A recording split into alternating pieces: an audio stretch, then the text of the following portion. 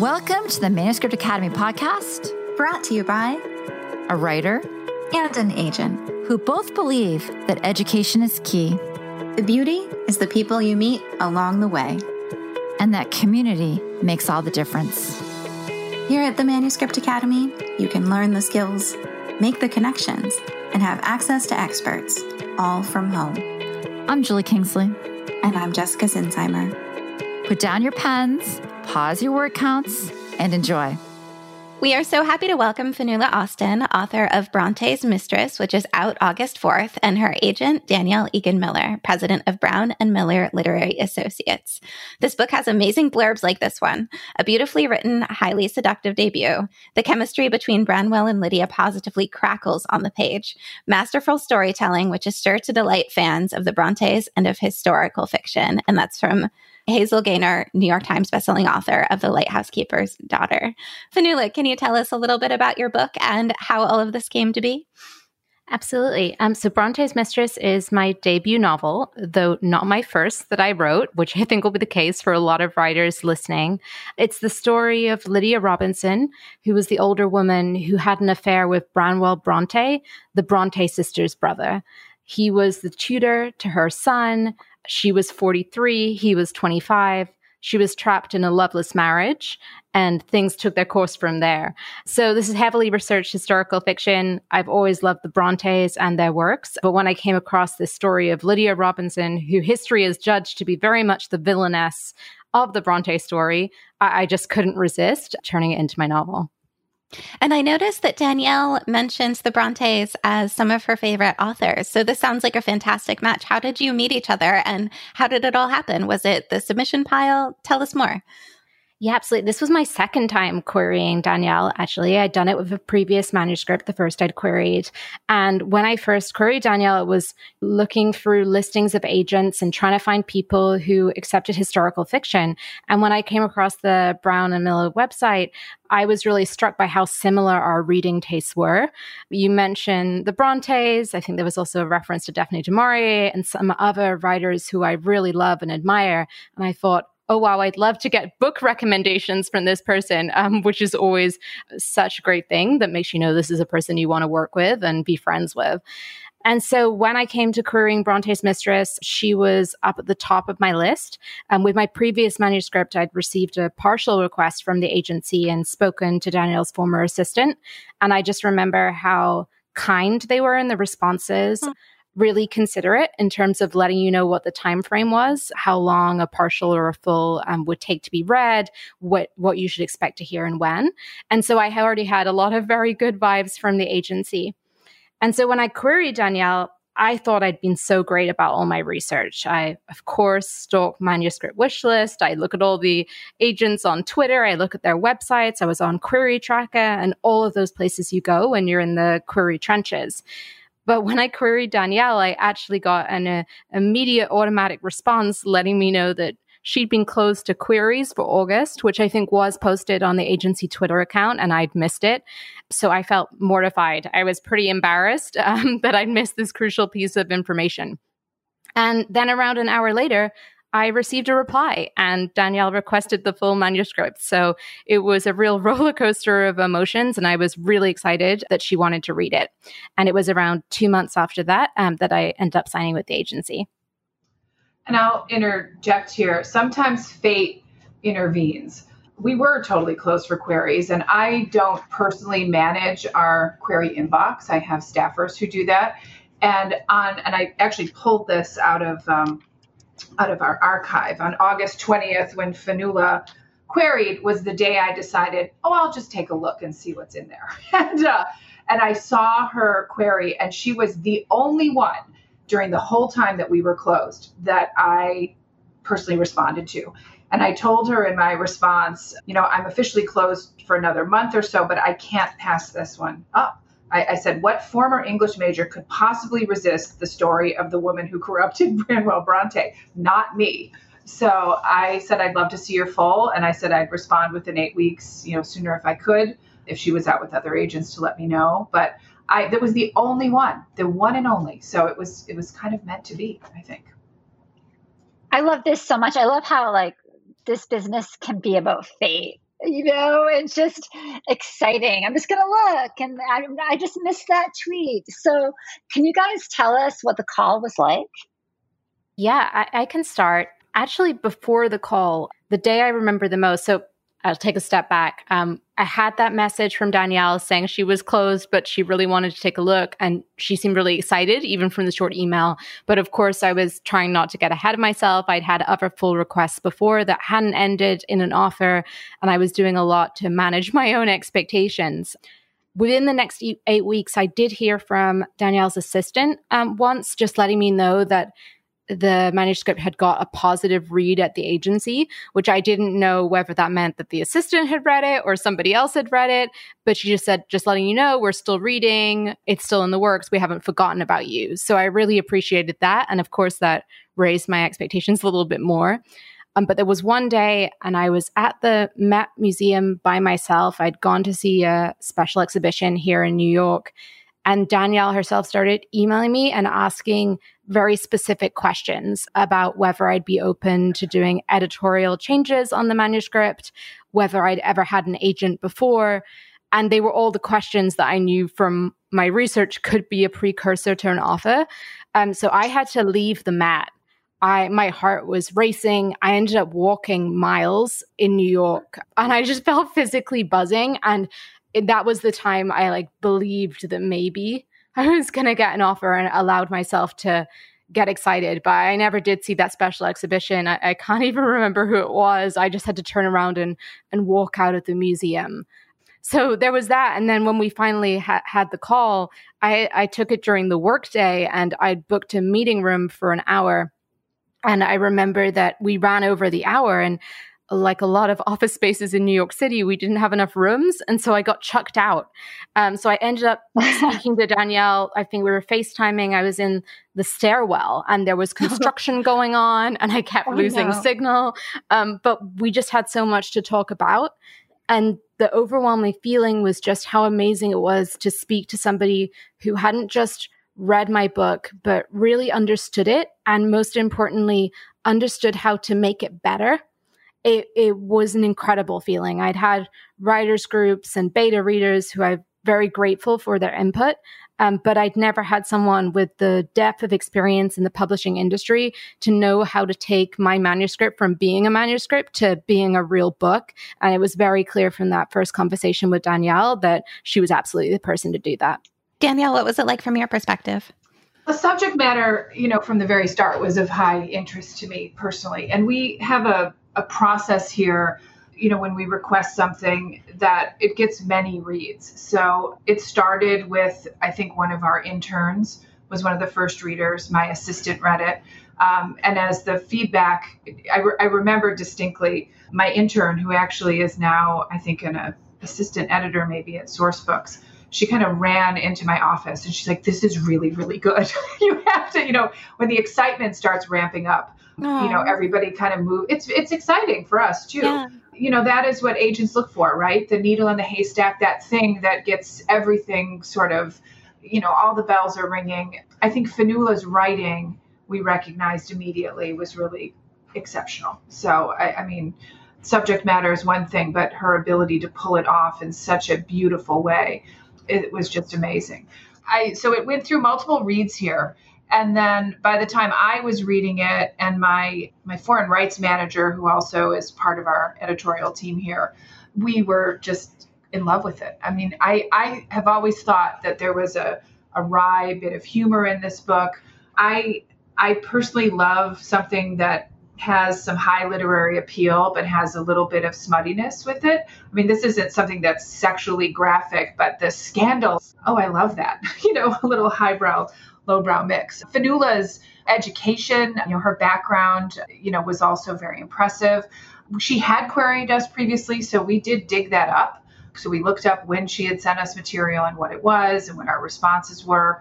We did look at her website and at her blog and other things. And she seemed like, my kind of author. And we did have very specific ideas. I did in particular.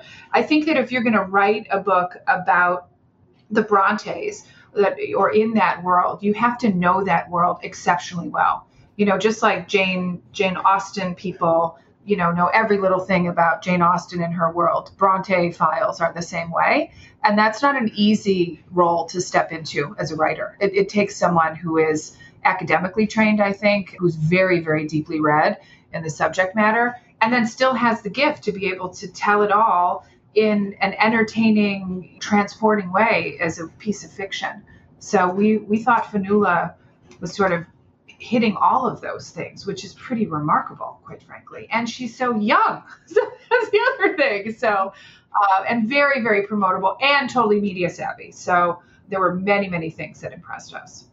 So, and it's always fun. As an agent, it's one of the funnest parts of this job is to have that call that says, we love your book. I'd like to represent you, especially for a debut. So it's very exciting for us too. Yeah, that feeling of finding something you love. I mean, it's usually several months in between having that feeling, but when it happens, it makes all the things in between worth it. So I want to ask about research in a moment, but first, Danielle, you said a few things that are really interesting to me. It sounds like your agency is a well-run machine and that you have really excellent communication. How did you set that up? And was that something that when you created your agency, we were like, this is how it's going to work? Or how did you make it happen? Because it seems relatively rare. So I took over, this agency is going to be 50 years old next year. It was started as multimedia product development by a woman named Jane Jordan Brown. In 1971, she had spent many years working in New York publishing, and then she left to start her own agency. And she was, for decades, one of the few agents who worked outside of New York City, although she was, in New York all the time. I started in publishing as Jane's assistant, and then worked up to being an associate agent. I left and then was an editor for a number of years. And then I came back as Jane's partner in the early 2000s. And then she passed away after that, and I took over the agency then. It has always been a one-woman show, so I am the agent here. So the people who work at Brown & Miller are part of Team Brown & Miller. So we are a cohesive machine, and it is rare. But we do, I put a lot of stake in, I have a wonderful assistant. Like I said, my foreign rights manager also is very involved in editorial discussions here. Everybody here reads and is part of the process. So you get all of us, which is, I think, a pretty powerful team. And it is unusual. We're not competing against each other because I am the agent here. It's my agency. So, but we deliver a very high level to our clients. I wish I could take a brief look into all your spreadsheets and systems and everything, but given that we're a podcast and that wouldn't quite work, let's move on to research. Finola, how did you do the amazing research to make this book come alive? Yeah, so I had, as Danielle mentioned, an academic background in 19th century literature. I have 2 degrees from the University of Oxford, the first in classics and English, so Latin and English literature as my undergraduate. And then I'd chosen to specialize in English literature 1800 to 1914 for my master's degree. So this was a period I was already super familiar with. I'd grown up reading 19th century novels. Jane Eyre was probably one of the first. I was so young that it was read to me versus just being read by me. But of course, later I read it again. I read a lot of Charles Dickens before I was 10, and they were catnip to me. I just loved racing through them and really enjoying everything the novel had to offer, especially in its 19th century heyday. And then in my teens, I read the other Brontë sisters' works, the rest of Charlotte's works, some of their juvenilia. I remember the first Brontë biography I read was Lynn Reed Banks's The Dark Quartet, which introduced me to Branwell, the brother, and this idea of the incredible sibling bond that existed between the Brontës. And at the time, I was fascinated by the imaginative life that they led together. My sister and I also had a very imaginative play world, which I think went beyond a lot of the ways that children play, where we had a consistent cast of characters and a storyline, which is something that the Brontës had too with Angria and Gondel.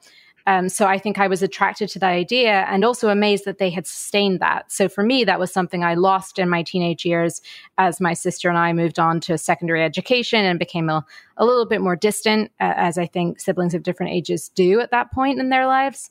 But the Brontës kept this up right into their 20s. They were writing Angria and Gondel stories in their 2 pairs of Charlotte and Branwell and Emily and Anne.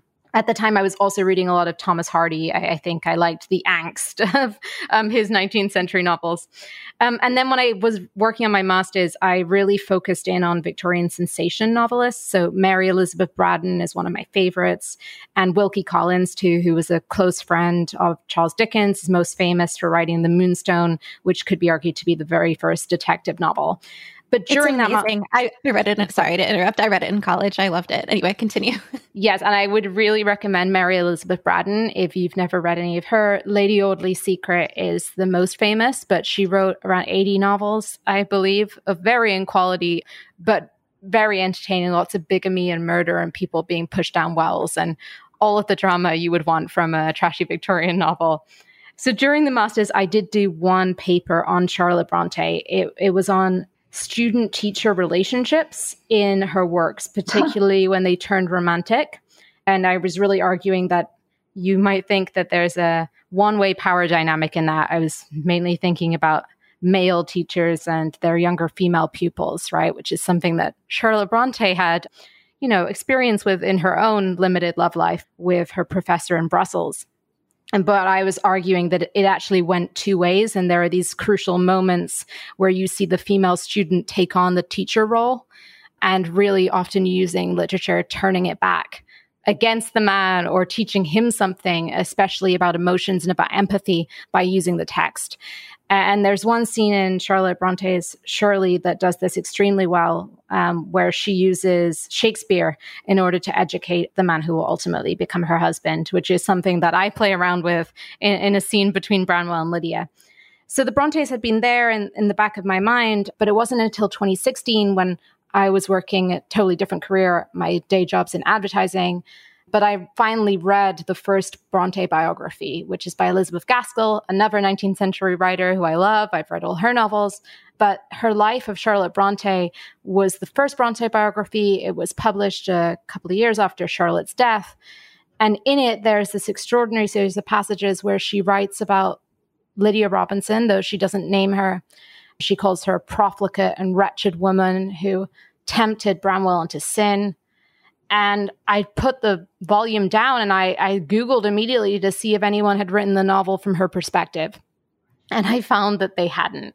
And I was so shocked because I saw in a lot of the writing about Lydia Robinson, whether it was books, biographies, academic articles, or just people blogging online, everyone had pretty much accepted Mrs. Gaskell's word for it about what Lydia was like.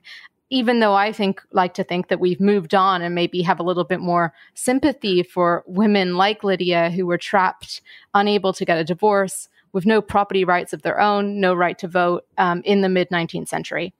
And so that was how it started. From there, I did a full year of research before I started writing this book at all.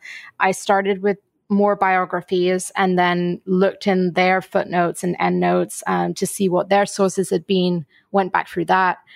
I always knew Lydia would be the center of my book, so it was really important to understand her life before and after her involvement with the Brontes too. I'm very lucky that I'm living in a time of digitized census records, so I could look at those to understand who the other people in the house were. I think too often servant characters are just used as props, but I wanted them to be fully realized humans as well. So I did a lot of time digging into the servants.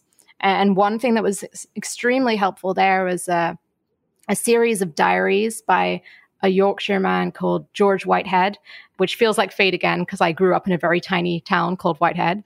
And he, for decades, kept these 4 diaries of births, deaths, marriages, and sundries, with sundries just being anything of note that happened in these small Yorkshire villages. So things like, my horse was lamed, or at the big house, they had a party. All of that is in George Whitehead's diary. So what I did was I cross-referenced all the last names I knew of the servants in Thorpe Green Hall, which is where Lydia and her family lived and where Branwell and Anne lived for a time, and looked up all those servants' last names to get a picture of what their role was at the house and what their families were like. And this, the census does not tell us because it does not list their separate job titles. It does not say who was the gardener, who was the coachman, etc.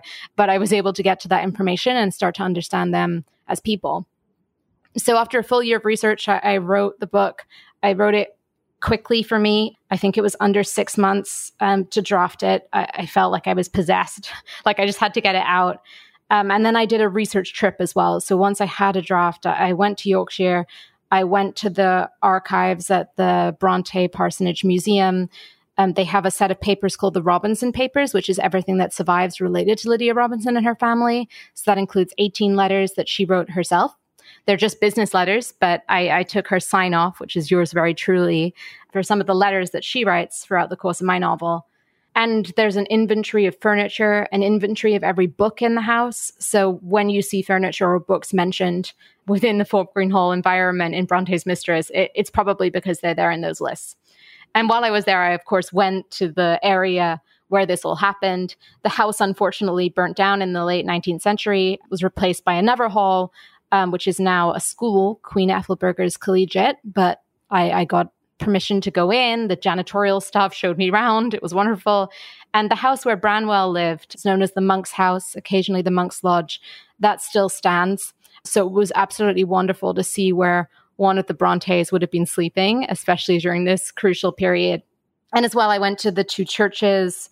I saw the graves a lot of my characters, which was pretty emotionally affecting. At this point, I'd been living with these characters in my brain for around a year and a half, and to suddenly be standing at their gravestones was extraordinary. So my research, I could go on and on about it. There is an author's note at the end of Bronte's Mistress, which does detail what's true and what's not. I don't want to give too many spoilers, though it's always weird when you're writing about real people, because the fates of the Brontes are pretty well known. But I do try and detail there why I made the choices I did, where I'm getting this information from, and what's fact and what's fiction. I know when I'm reading historical fiction, I always want to know, and I look forward to that author's note to find out. Yeah, that's always really interesting. And then, of course, Danielle, I imagine, did a ton of research to find the exact perfect home. Danielle, how did you choose Atria for this book? I have a good relationship with Atria. I have a couple other authors there, actually. And I was speaking with Danielle Wexler, who is Finola's editor, prior to her buying this, and about something else. And I said, what are you looking for? And she said something, I really want, just like a story that really, just really moves her, that has, I forgot exactly what her line was, but I'm like, would you look at a historical? She's like, well, what is it? And so I told her about it, and she was like, oh yeah. I mean, I think she was an English major in college. I've said all along that the subject matter of this book is like clickbait for any English major. Yes, it is. So she fell for that too. And so when we were ready to go, we did go out on a wide enough submission, but Daniela was primed and ready for this, I will say. And she read it over the course of a weekend. She texted me on a Sunday and said, I have to have this. And then, basically made a preemptive offer at the beginning of the following week. I think I sent it out on a Thursday. So it was sold. It was sold by Tuesday. Yeah. So. Oh my gosh, that's wonderful. Finola, you must have been so excited. I was emotionally in pieces. If I hadn't known before, this is the moment when I was like, yes, I really need an agent, and writers really, really need agents, because writers, I would probably at that point have paid people to read my novel rather than getting them to pay me. So I'm so pleased that I had Danielle there to help me through this process and to make it happen. I did find it really hard. I had read a lot that submission could take a long time. So again, I was trying to temper my expectations and be in for the long haul. But yes, it was a matter of 5 days. So it was a real whirlwind, and I wasn't prepared for the strength of my emotional reaction. I think I was a bit stunned. Well, and it's not an easy process for any writer. Do you have any tips for writers out there who are going through the submission process, either with agents or with editors? Yes, a couple of things. I think it's the cliche, but it does help to start working on something else. So I already was researching my next project. So that was something that I felt I could do, because I guess the worst is you feel a little bit impotent. It's totally outside your hands. You're not even the first port of call now for emails or calls. And Danielle, the way she works is super transparent. So I knew all information was going to get to me. But even if it was a question of a 2-minute delay, that's still a delay. And I'm a crazy person, like refreshing my email. And that's how I'd been during querying. So that helped. Also talking to other writers who'd been through this. I barely knew anybody who was published before I got an agent. And then when I started to meet people, either other clients of Danielle's or people I met through different situations, that really helped. So hearing from some of them who had taken months going through this process, but they'd still sold, hearing from people who'd got an agent and then didn't sell, and then hearing from people who it had happened pretty quickly with, it kind of showed me the range of experiences out there. And so I didn't go in expecting one norm of what was going to play out. But I think it's always going to be really hard. I don't think there's any magic medicine to make it go away. Writing is such a revealing process and you feel so vulnerable. And it's that is even doubled when there's this kind of business aspect to it as well. Like it's hard enough anybody reading your manuscript, let alone an editor at a major house who knows this industry and is judging it both as a reader, but as a professional too. Can I just go back to where we started? I can't stop looking at your review from Hazel. Beautifully written, highly seductive debut. Delight of fans of Bronte's and historical fiction, masterful storytelling. I mean, like these reviews are coming in for you. So how do you feel today? I am, again, excited and nervous. So as we're recording, it's just under 2 weeks to go until the release day. This is obviously not exactly how we pictured what the release would be like because of the current context with the pandemic. But in some ways, there are some silver linings to that. I'm really excited that my launch event, because it's now virtual, people will be able to join from anywhere. So it's a really exciting moment for me to have a lot of the people who matter in my life tuning in for that and being able to join me. I'm British, but live in New York. So having my family back in Ireland be able to tune in is really important. So there's the kind of connecting with the people you know, but then there's this bigger thing of connecting with people you don't know, whether that is other writers like Hazel who were kind enough to give me blurbs, or connecting with readers. Every time, a new review comes in, I still am getting over that shock of somebody read my book, like they took the time to read it. And of course, it's even better if they read it and loved it. It's amazing to have people say, or have people understand your intention. So when people say something or write something that makes it clear that they really got it, it's a feeling of connection that is rare, I think. Like when you're having a conversation with somebody and you find a commonality, and the idea that I'm going to be able to find that with some readers on a much wider scale is really incredible. I feel connected into other people's humanity. And of course, that's when it's good, right? Like I'm not saying it's wonderful all the time, but that is the best of this is I think we can feel very trapped in our own heads. But writing is one way to create a really profound connection with another person and say, oh, my insides and my emotions and my experience are similar to yours. And yeah, I guess my biggest fear has always been that that's not the case. I grew up watching the movie, The Truman Show. I don't know if any of you have watched that, but this idea of are other people like real and how do they think and how do they feel and how do their minds work? And when I read a wonderful book, that's what I get from it is that feeling of companionship and shared humanity with other people.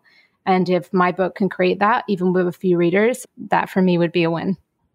I love the idea of a historical novel like this having a very modern book launch, though.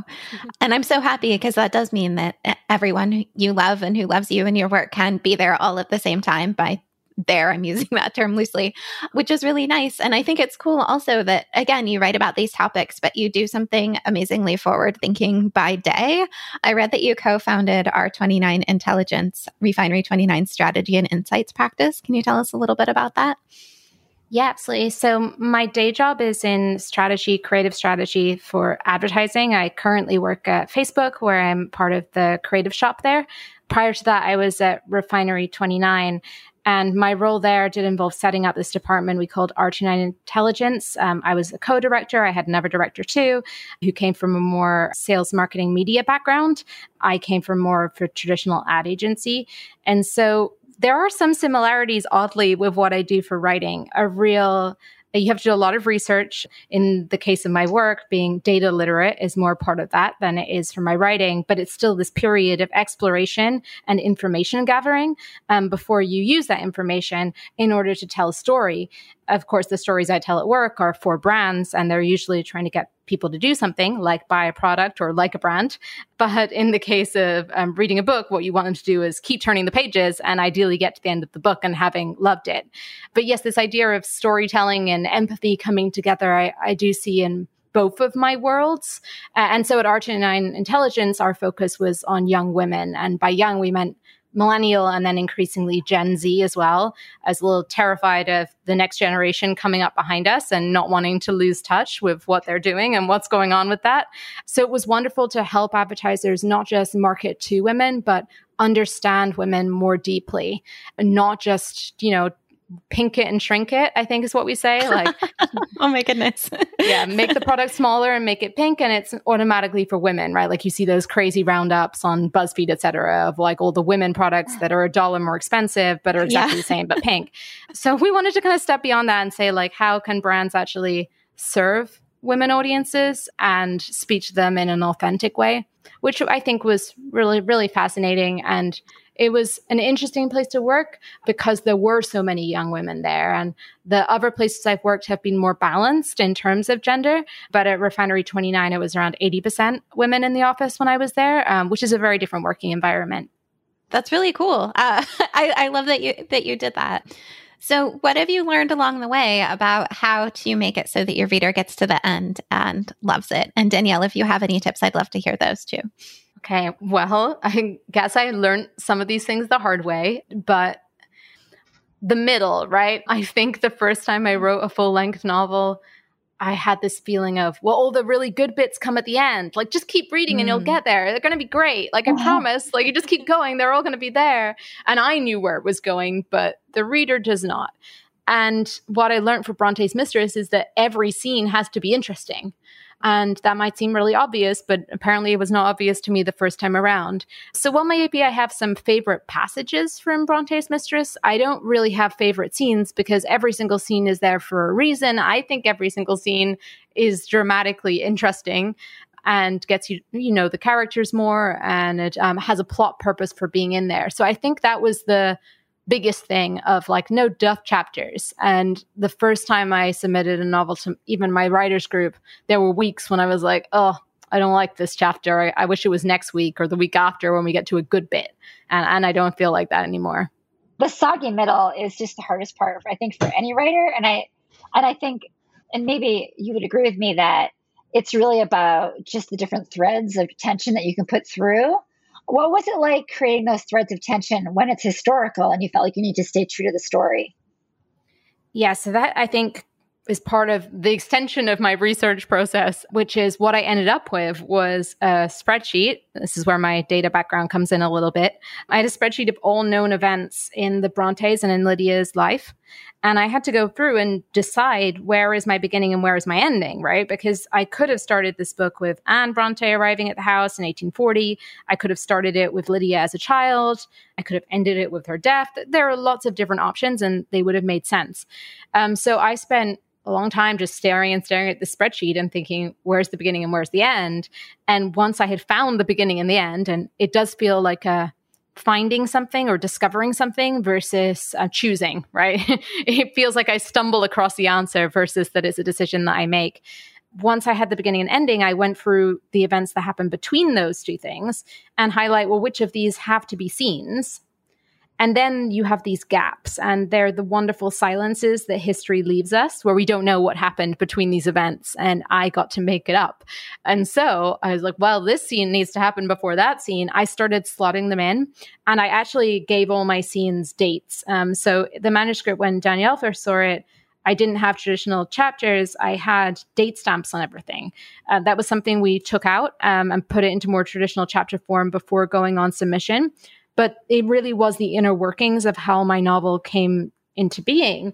And so, yeah, like when you talk about keeping up the tension, I guess that's what I was doing when I was plotting out these made up scenes that had to slot between the real events, was thinking, well, if I have these subplots to juggle, and if I have these threads of the story, how long can we go without touching on one of those? And how can I create a scene that maybe, gets two birds with one stone? So advances this part of the plot at the same time as advancing this subplot.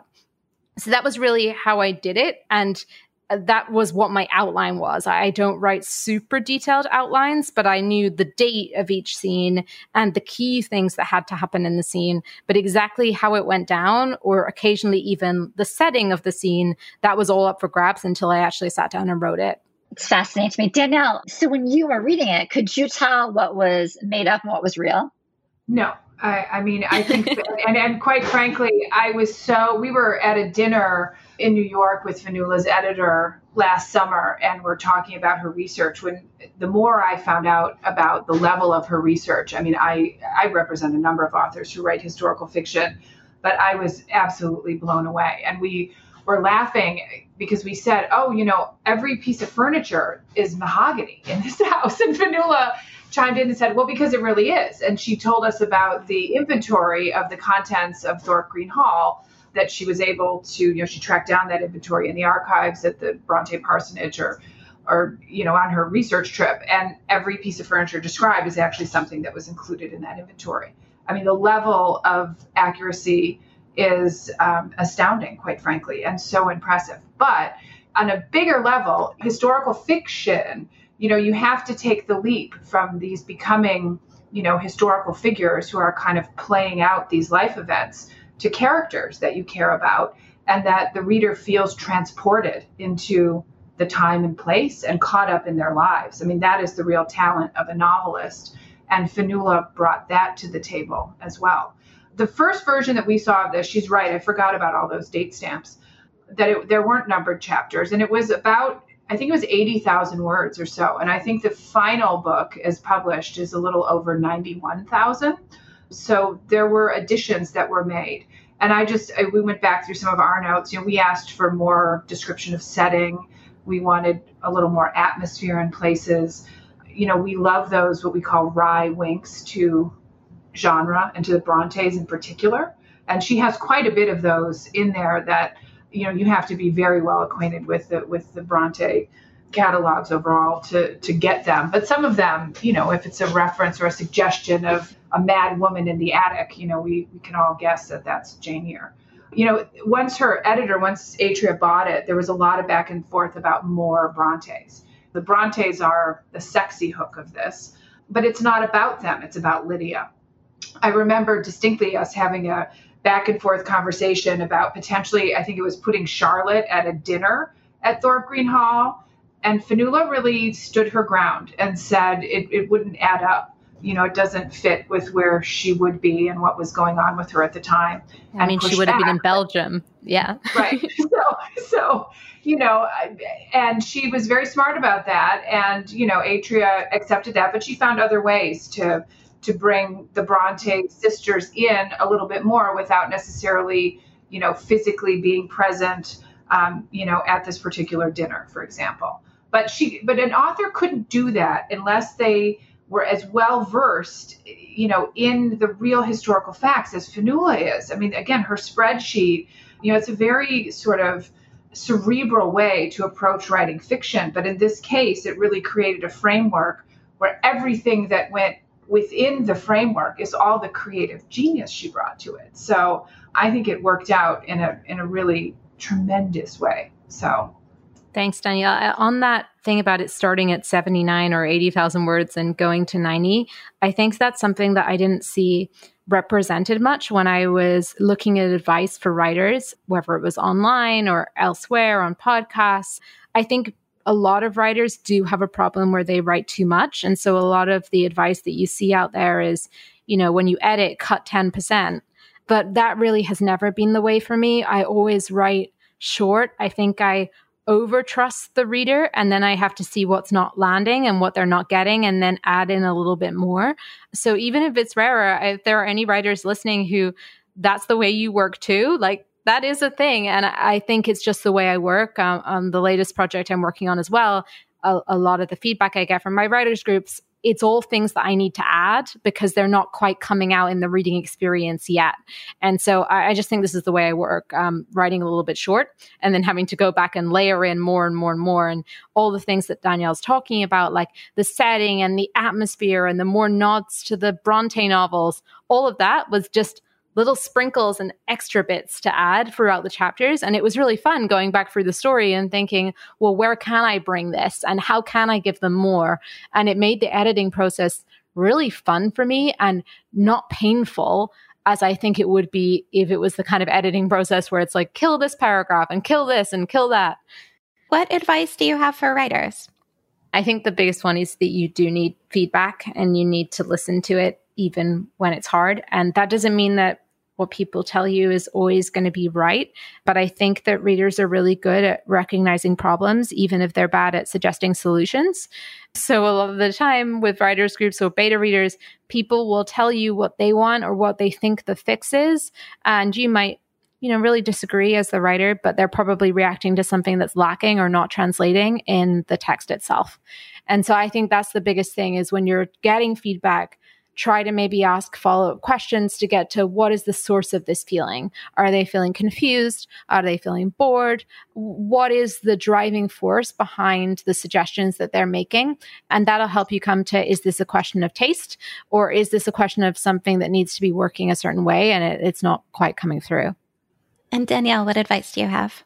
So much advice. I think to start with, if you have an idea that is burning in you, characters that are talking in your head, the first thing you need to do is just give life to it and get it out of you without worrying about who's going to sell it, where's it going to fit, what is it going to be labeled. I think it's much more important that you tell the story that you want to tell in the way you want to tell it and get it done. There is no shortcut to putting words on the page and getting to the end. I think once you get to that point, and you're ready to start sharing your work with, whether it's a writer's group or you're querying agents, you have to have a thick skin and not be, everything can't be precious. If your manuscript's too long and you've got to cut 20%, you have to be open to suggestion. It doesn't mean that every suggestion is right. I think you kind of have to trust your gut instincts too. I've had authors where they've written a novel and someone has looked at it and said, well, I think it should really be YA because of these reasons. And if you do this, this, and this, well, the author didn't want to write a YA novel and that's not how she sees it, which means it wasn't the right fit. It wasn't the right agent to represent it. You've got to find the person who gets your vision and can help you bring that vision, to life and to market in the way that's going to give it the best opportunity to succeed. But you have to be open to feedback and to criticism, and it hurts. There's no question that it can sting, but that's part of the process with this. I always tell aspiring authors, rejection is part of this process from start to finish. And if someone says no or says they don't like something right at the beginning and you have to take to your bed to 2 weeks because you can't handle it, you've got to find a way to work past that, because it's going to keep coming at every level. Even from the time you're published, you're going to have people who review it who don't like it. Everything is not everyone's perfect cup of tea, but that doesn't mean it's not good. It doesn't mean it won't find its readership. It doesn't mean it won't, people won't love it, but every single person won't. Yeah, I think I'd add something that came to my mind in that is when I was sitting on the other side and querying agents, I didn't realize how much agents needed to love a book in order to take it on and to take a writer on. So I felt like every rejection was an agent saying I wasn't good enough and that the book was no good, versus them saying this isn't a book for me. And now seeing how much work that Danielle and the team have to do and how their passion for the book really does need to be pretty close to mine, it's helped me understand that at a much deeper level, that those other agents, maybe they weren't saying it was bad. Maybe some of them were, but maybe some of them were just saying like, I just don't have enough love for this to be able to see it through to completion. And I think knowing that might help the rejection sting a little less.